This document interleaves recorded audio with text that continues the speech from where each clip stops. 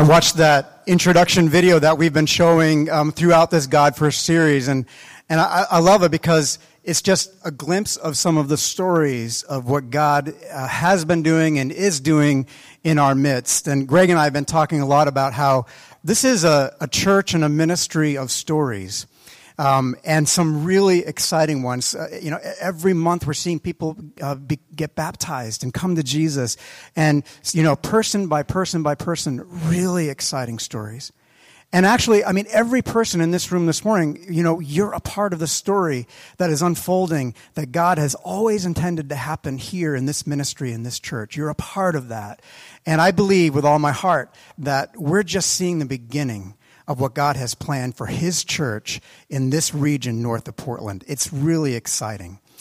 And so, we've been kind of building up through this God First initiative and this God First series, and we're kind of coming up to this place where we as a whole church are going to have this opportunity to respond to what God is calling us to do as we've been praying and seeking, God, what's my role financially in this? Because we're going to raise the money to build a church, a ministry epicenter where we can reach this whole region for Jesus Christ.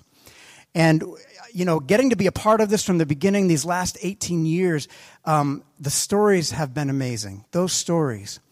And I can't wait to see what the stories are going to be like for the next 18 years. And I believe that this is a moment that is going to have a huge impact on what God is going to do through our lives, in our lives, through this church to change the lives of many, many people.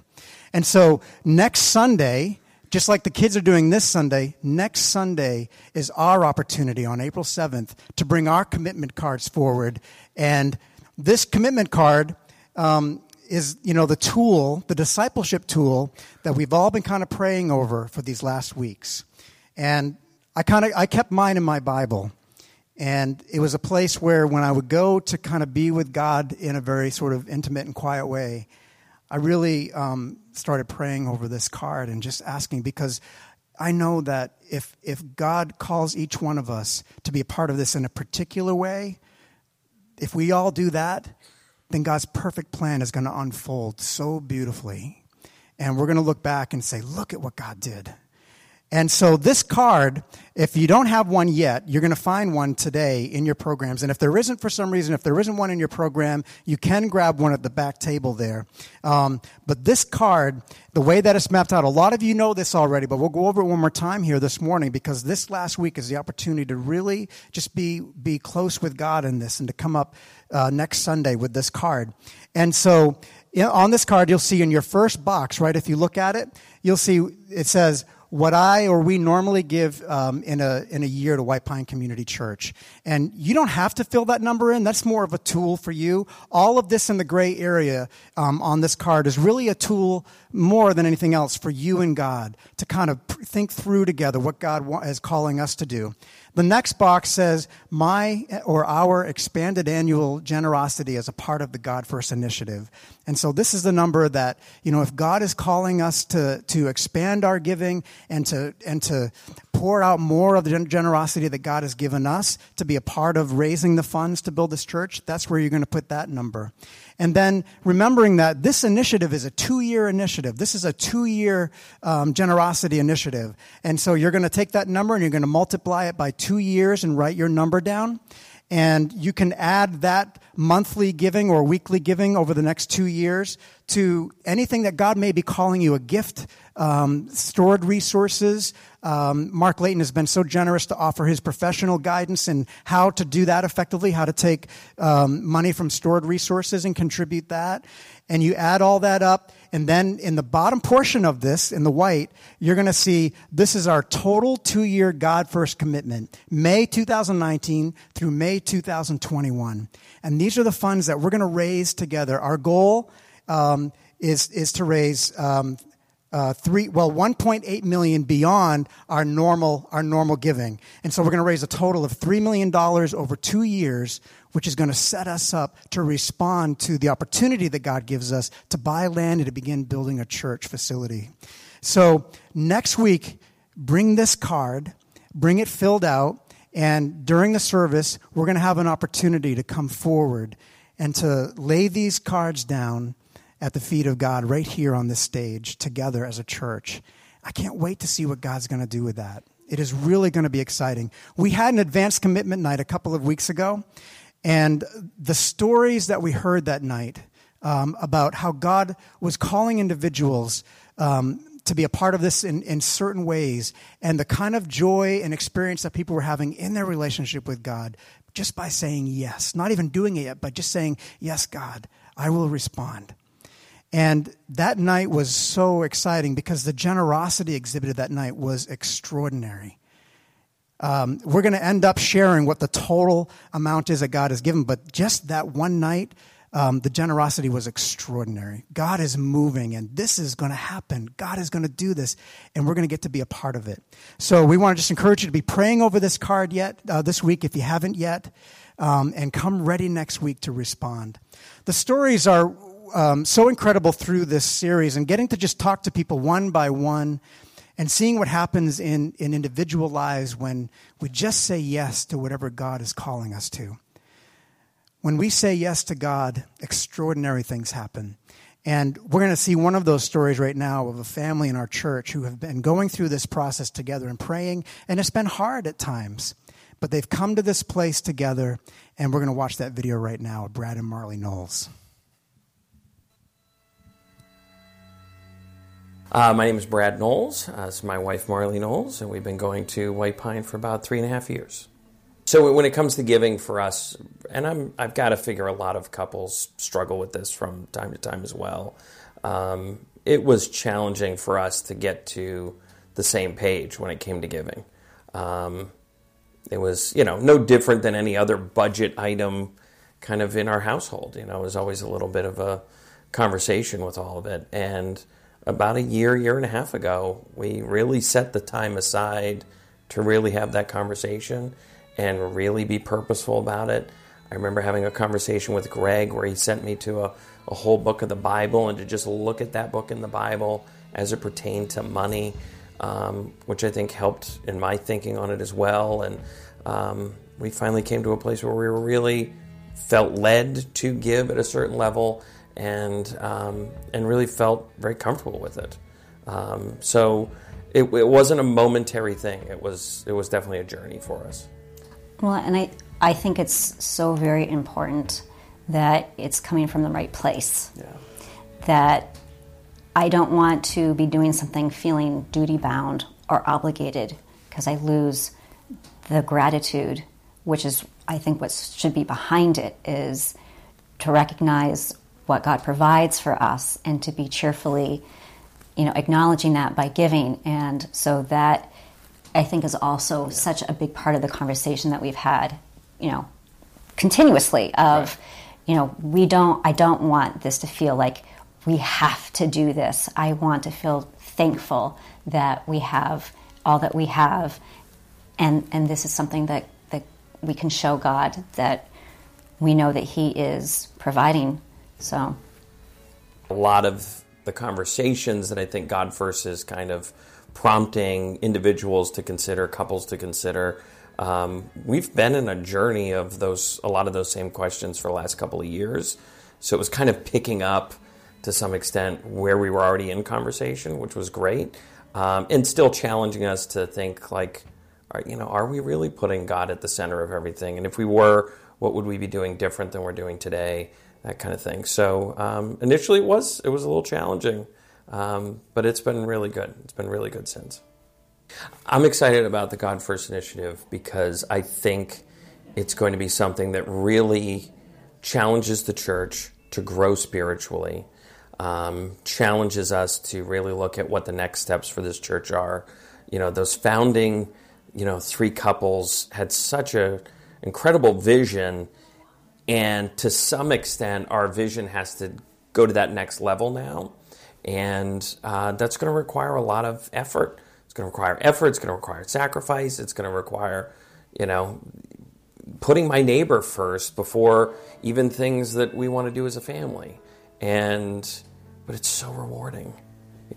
I really liked at the Vision and Worship Night that Greg put out there that a very practical reality of moving forward for the church is to raise the funds to do it. but that God has put us all here at this time to first grow spiritually with Him, and from that see where it takes the church. And so that's what I would encourage people to focus on. Is there's a reason why you're here at White Pine right now. There's a reason why this is all happening right now, and let's really seek what God wants for us, and how we can draw closer to Him and see what comes from that.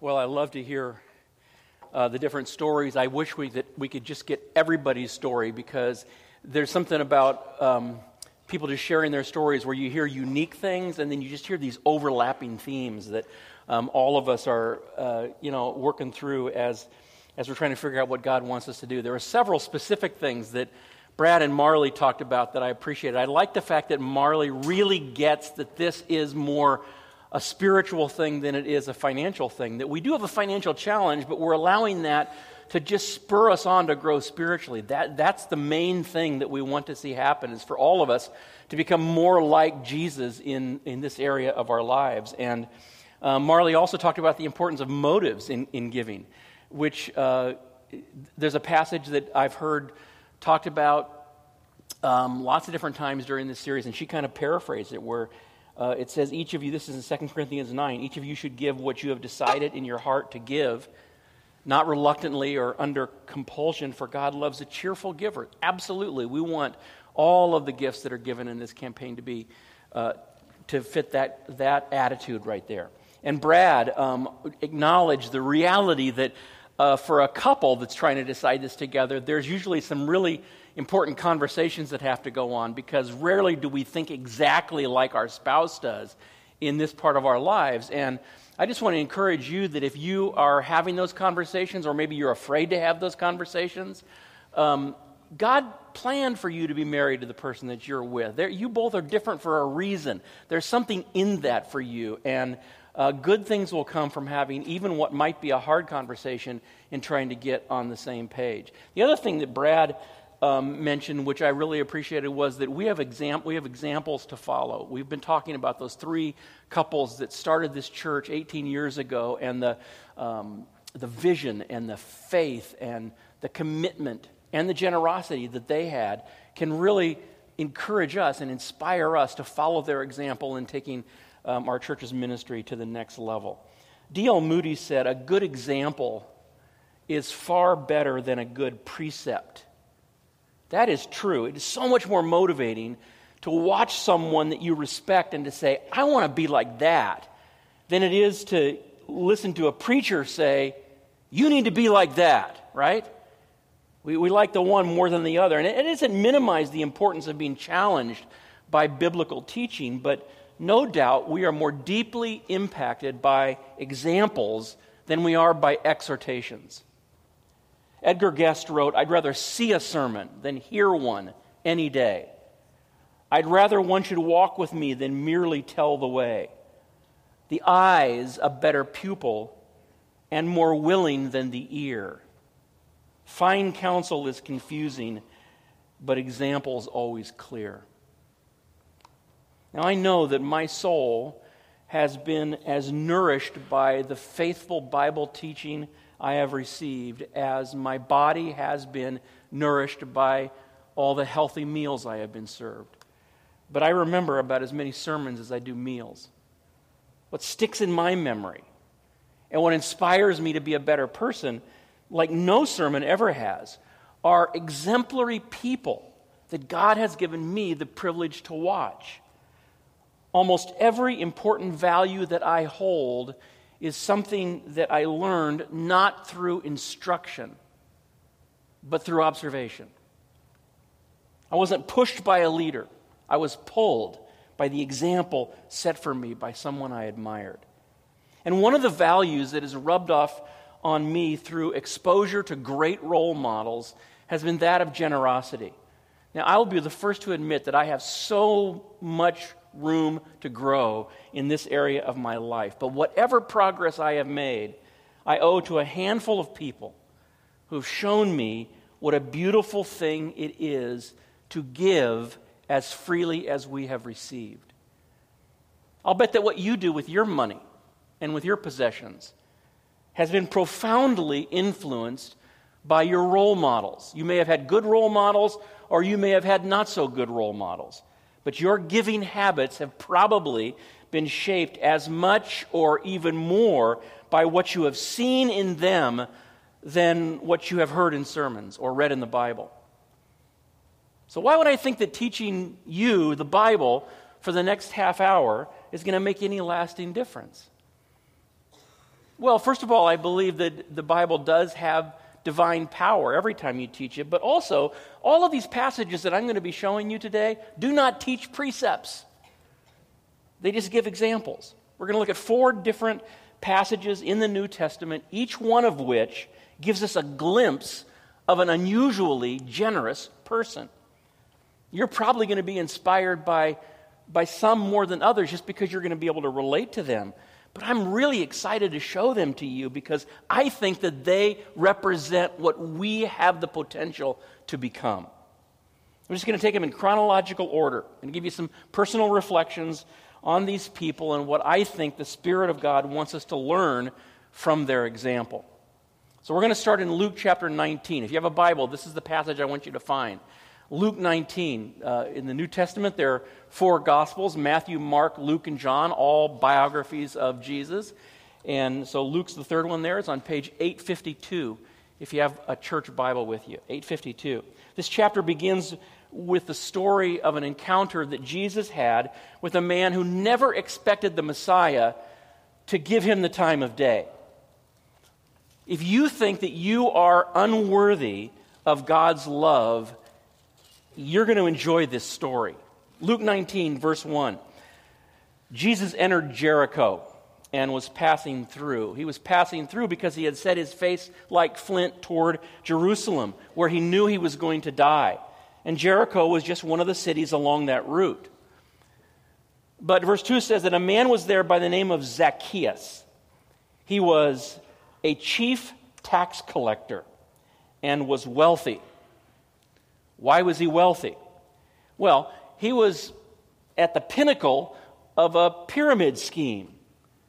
Tax collectors were Jewish men who collected tax revenue from their fellow Jews for the hated Roman government.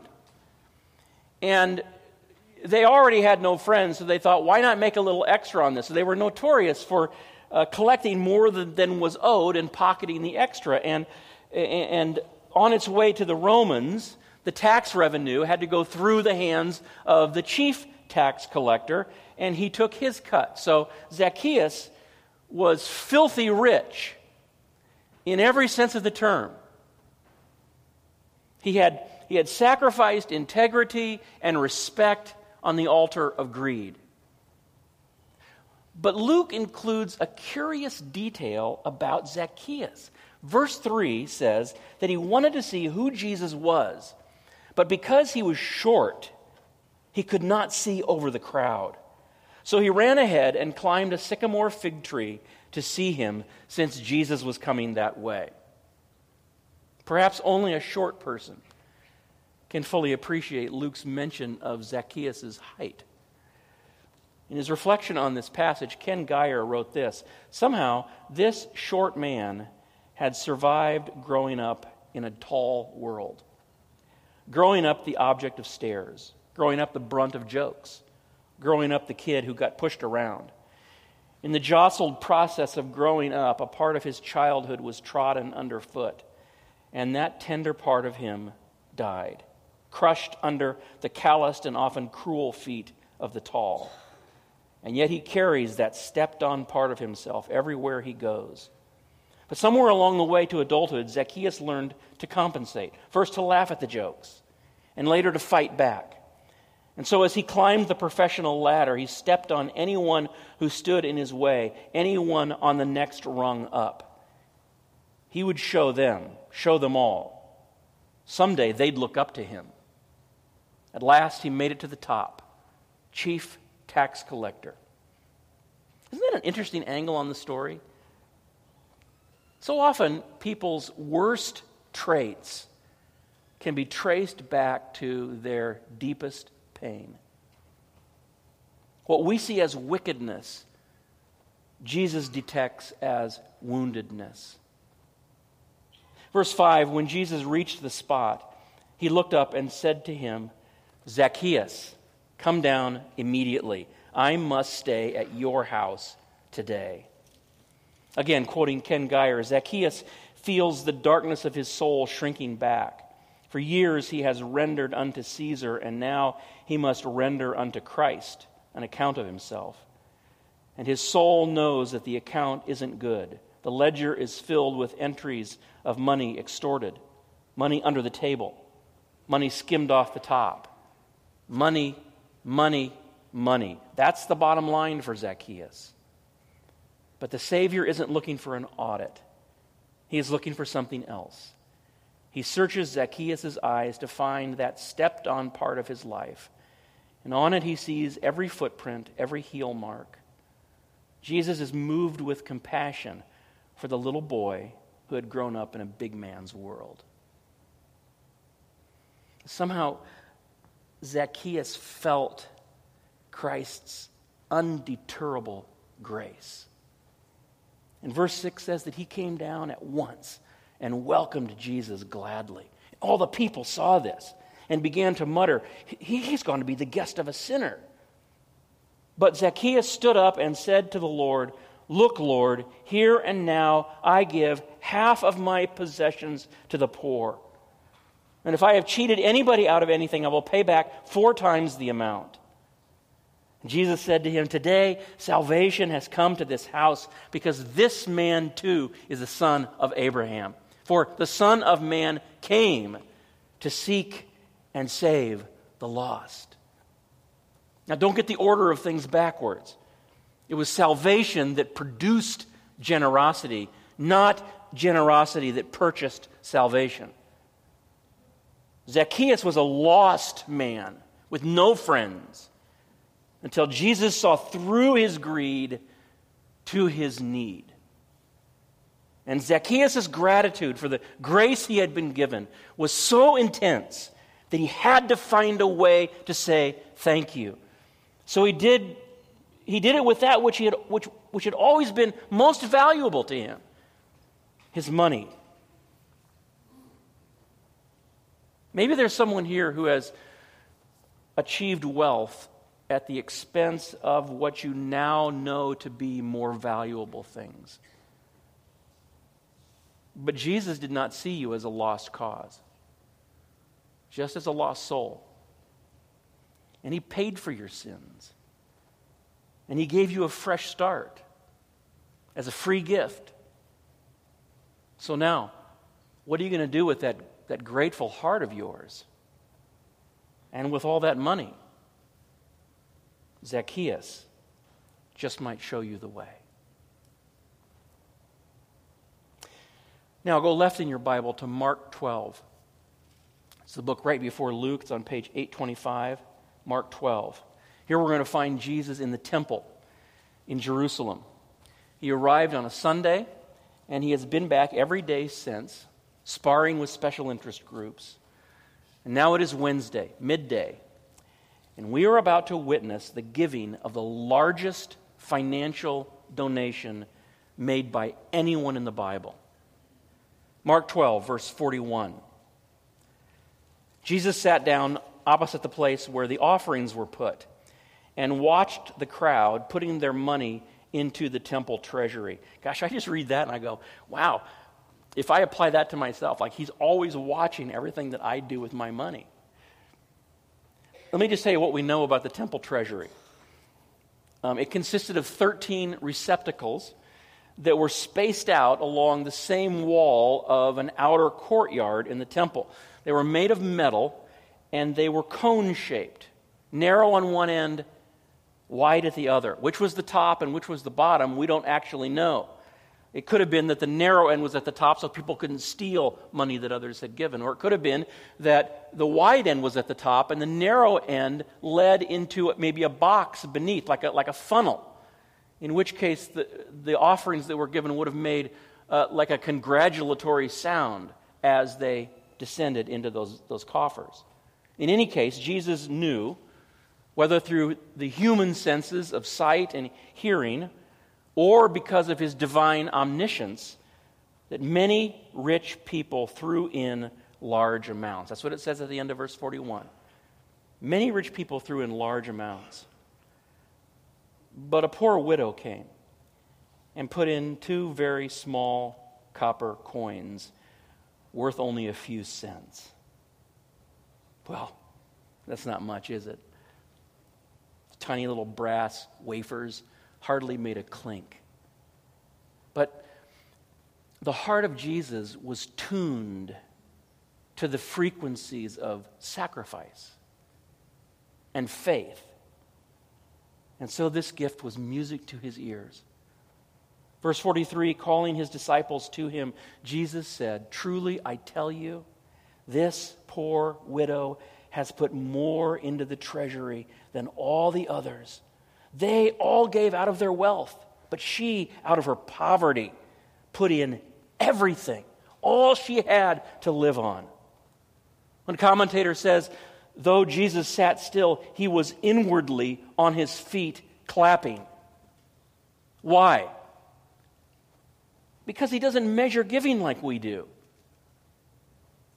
We think it's all about how much we give. But the true test is how much we have left over after we give. On December 1st, 1912, the pastor of Temple Baptist Church in Philadelphia, Russell Conwell, delivered a sermon to his 15,000 congregants, which he titled "The History of 57 Cents." He told them about a little girl by the name of Hattie Mae Wyatt, whom he had met 26 years earlier when the church was very small. In fact, it was so small that people had to obtain tickets to attend, both adults and children. Hattie Mae Wyatt was unable to get into Sunday school that day until Pastor Conwell scooped her up in his arms and brought her into the building and pointed to the last seat back in the dark corner of the room. And later, when he saw Hattie again, he was walking to church from home, and he had to go through a very poor neighborhood, and he saw her there, and he told her that someday the church would be large enough for all the kids to get in, although he admitted later that it was more of an imaginary vision than a plan. Sometime later, Pastor Conwell was told that Hattie was very sick, and he was asked to come to the family's home to pray for her, and he did that, but he sensed as he was praying for her that she was not going to get better, and she didn't. She died.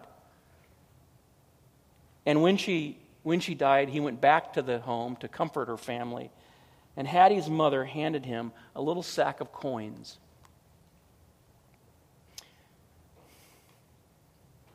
She said that Hattie had been saving up because she wanted to help pay for the new church building. And he counted the money, and it was 57 cents. And in this sermon that he gave 26 years later, Pastor Conwell shared some of the ways that God had multiplied that gift. It started when he converted all of the coins into pennies. And he then auctioned them off one at a time to the members of the church. Raised a total of $250. And that was the first of several creative and miraculous ways the money grew. And by 1912, Temple Baptist Church had a large sanctuary and a large children's wing, as well as a hospital that treated about 40,000 patients a year, and a college, Temple University, which in the years since its founding had trained 80,000 students, including 2,000 pastors. In his sermon, this is what Russell Conwell said about Hattie Mae Wyatt. Men may have powers of eloquence. They may sing with all the sweetness of angelic voices, and yet they may not speak as Hattie Mae Wyatt speaks tonight, as she will speak through your life as you go out and do differently from what you would have done if you had not been here. Hattie Mae Wyatt is speaking in tones of eloquence, sweet, divine, and powerful, moving on upon the ages.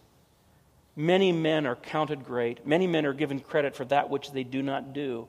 But here is a life filled with motive power that sweeps on for all time.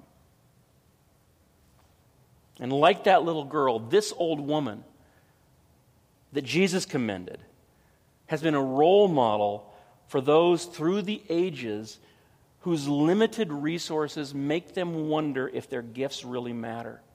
Listen, if what you give is a genuine sacrifice, and it requires you to trust in God for your basic necessities, you can be sure that that gift is of great value to Jesus. What an inspiring example this dear woman is to everyone who has been made to feel insignificant by this world's faulty way of measuring generosity. Now, I'm going to have you turn over a page or two to chapter 14. We're going to look at a scene that took place just a few hours later. And if you just kind of skim the first couple of verses of chapter 14, you'll realize that the death of Jesus is near. He knows it. And a woman who loves him deeply somehow knows it too. Her name is Mary. She has a sister named Martha, a brother named Lazarus. Those two names may remind you of two previous scenes in the Gospels. In one, Jesus comes, he went to the home of Mary and Martha for a meal. And Martha got mad at Mary because she sat at the Lord's feet listening to him talk to her instead of helping in the kitchen. And Jesus told Martha that her stress was unnecessary because he didn't expect anything elaborate, and that actually Mary's decision to set aside her work to listen to him was better than Martha's well-meaning busyness. No doubt the priority Mary placed on just being with Jesus accounts for her affection for him. And then their brother got very sick. They sent word to Jesus, whom they knew had the ability to heal Lazarus. But by the time he showed up, Lazarus had been dead for 4 days. That was no hurdle to Jesus. He simply ordered that the stone over the tomb be removed. And then he told Lazarus to come out. He raised Mary's brother from the dead, which of course just made her love Jesus all the more. And now he was in their home, or in their town, the town of Bethany was actually another man's home. Verse 3 says that he was reclining at the table in the home of Simon the leper. Here's another man whose life had been so radically changed by Jesus, cleansed and healed of that terrible isolating disease, now enjoying fellowship with his friends. The Gospel of John says that this dinner was in Jesus' honor, and that Mary, Martha, and Lazarus were all there. John says that Lazarus was among those who was reclining at the table with Jesus. And guess where Martha was? She was up and about serving. It's just her nature. And then Mary comes into the picture. She came, middle of verse 3, with an alabaster jar of very expensive perfume made of pure Indian nard. It was most likely a family heirloom, which had both monetary and sentimental value. And what did Mary do with it? She broke the jar and poured the perfume on Jesus' head. John adds that she anointed his feet with the perfume and wiped his feet with her hair. And he says the house was filled with the fragrance of the perfume. It's hard to know which was more shocking, the awkwardness of the moment or the irresponsibility of it. Verse 4, some of those present were saying indignantly to one another, "Why this waste of perfume? It could have been sold for more than a year's wages and the money given to the poor." And they rebuked her harshly. "Leave her alone," said Jesus. "Why are you bothering her? She has done a beautiful thing to me. poor you will always have with you. You can help them anytime you want, but you will not always have me.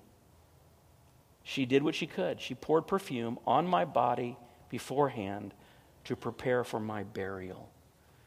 Truly, I tell you, wherever the gospel is preached throughout the world, what she has done will also be told in memory of her.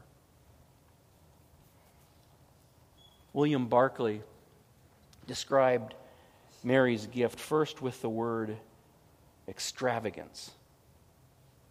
And then, as if that's not quite enough, recklessness. G. Campbell Morgan praised the emotion, the passion that compelled Mary to do what she did. He said, "If it be the Christ who masters our emotions, then let us trust them and let us obey them.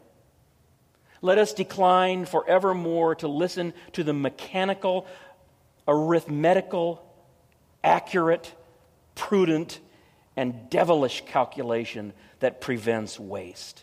Let us dare to pour out our hearts and ourselves in emotional adoration." And if I can quote one more writer's reflection on this scene, here's what Ken Geyer said. "Soon the alabaster body of Jesus would be broken.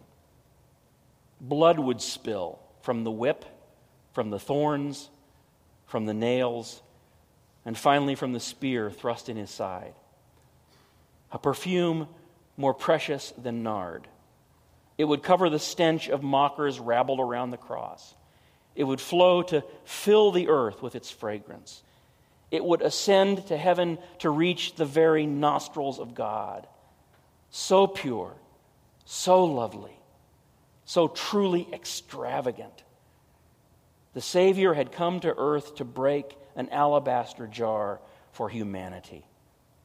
And Mary had come that night to break one for him. It was a jar she never regretted breaking. Nor did he. What an amazing example we have in Mary. From her and from Jesus, we learn that when it comes to giving, love is a better guide than math. To give extravagantly, to give recklessly, out of unrestrained affection for Jesus, is a beautiful thing. Now let's look at one more very different role model of generosity. It's over in Acts chapter 4. So you're going right from the Gospel of Mark to Acts 4, page 886. We're going to look at what's actually the second dimension in the book of the extraordinary generosity of the early Christians. The first time we see it is right after the day of Pentecost, that day that the Spirit of God was poured out on the church, and it grew in numbers from 120 to 3,120. That's how much difference it makes to be clothed with power from on high. But it wasn't just the growth of the church that was astounding. So was the love that was expressed by those Spirit-filled people through acts of generosity. Acts 2 says that all the believers were together and had everything in common. They sold property and possessions to give to anyone who had need. It wasn't compulsory sharing, it was spontaneous sharing. They didn't do it because they had to, they did it because they wanted to. And the reason they wanted to was because the love of God had been poured out into their hearts through the Holy Spirit. God Himself had come to live in them. And that made them as generous as Jesus. And it happens again in chapter 4. Verse 31 describes a fresh filling of the Holy Spirit that saturated the entire church. And the very next verse, verse 32 says, all the believers were one in heart and mind. No one claimed that any of their possessions was their own, but they shared everything they had. With great power, the apostles continued to testify to the resurrection of the Lord Jesus. And God's grace was so powerfully at work in them all that there were no needy persons among them. Wow, let that sink in. Everybody's needs were met. How did that happen? Keep reading. For from time to time, those who owned land or houses sold them, brought the money from the sales, and put it at the apostles' feet, and it was distributed to anyone who had need.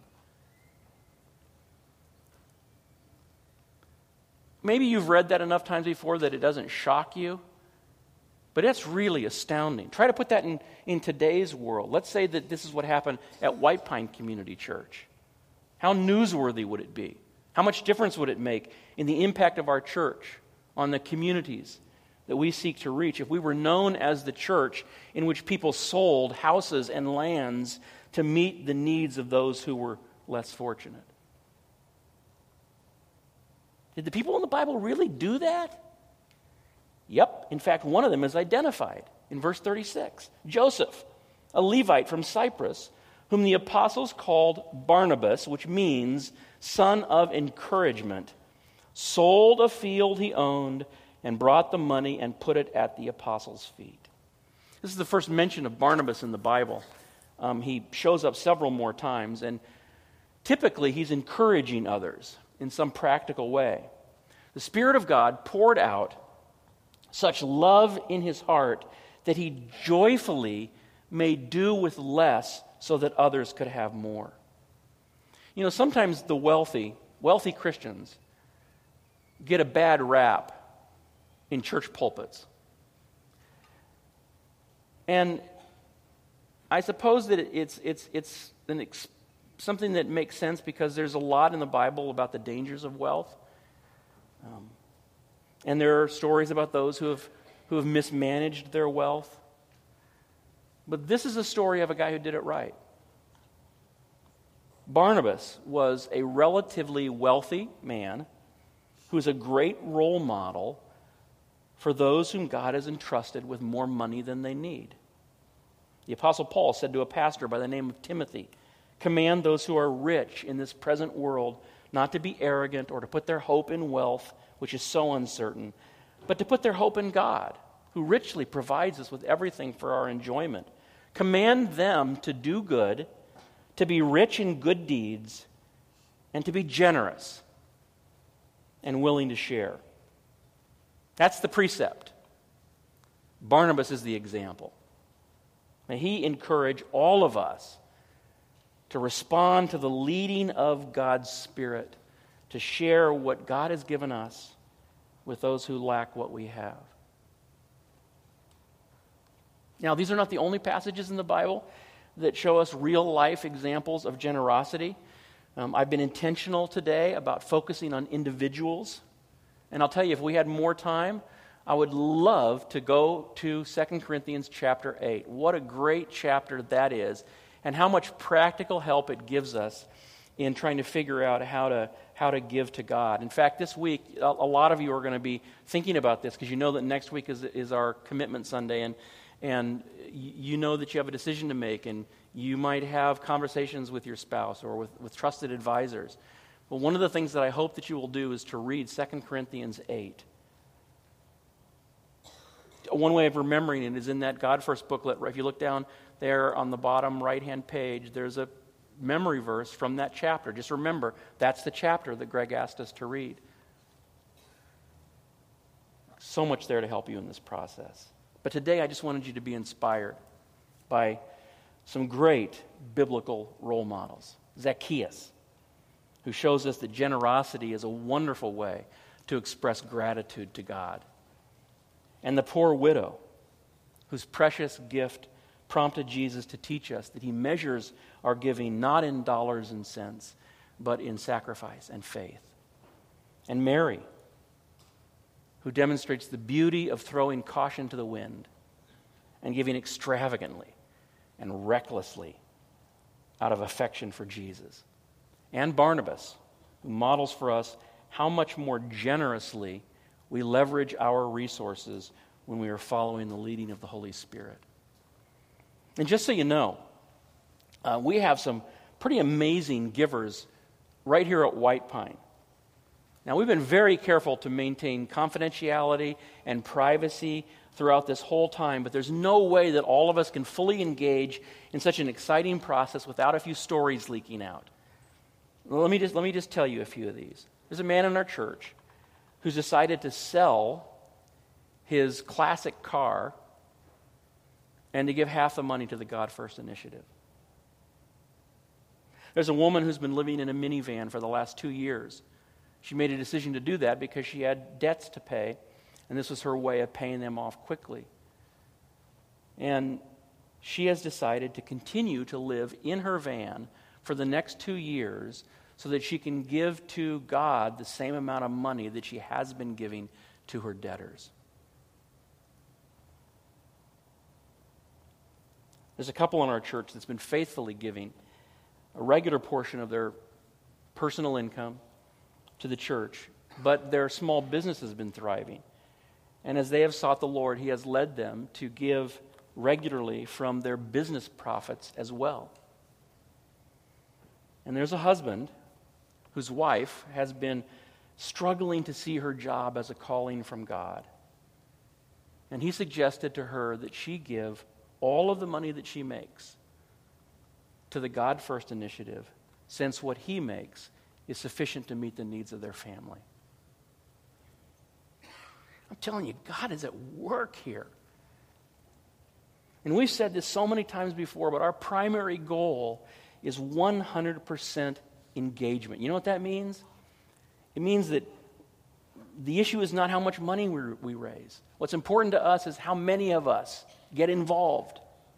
How many of us really put God first in our lives and seek His will and do whatever He leads us to do.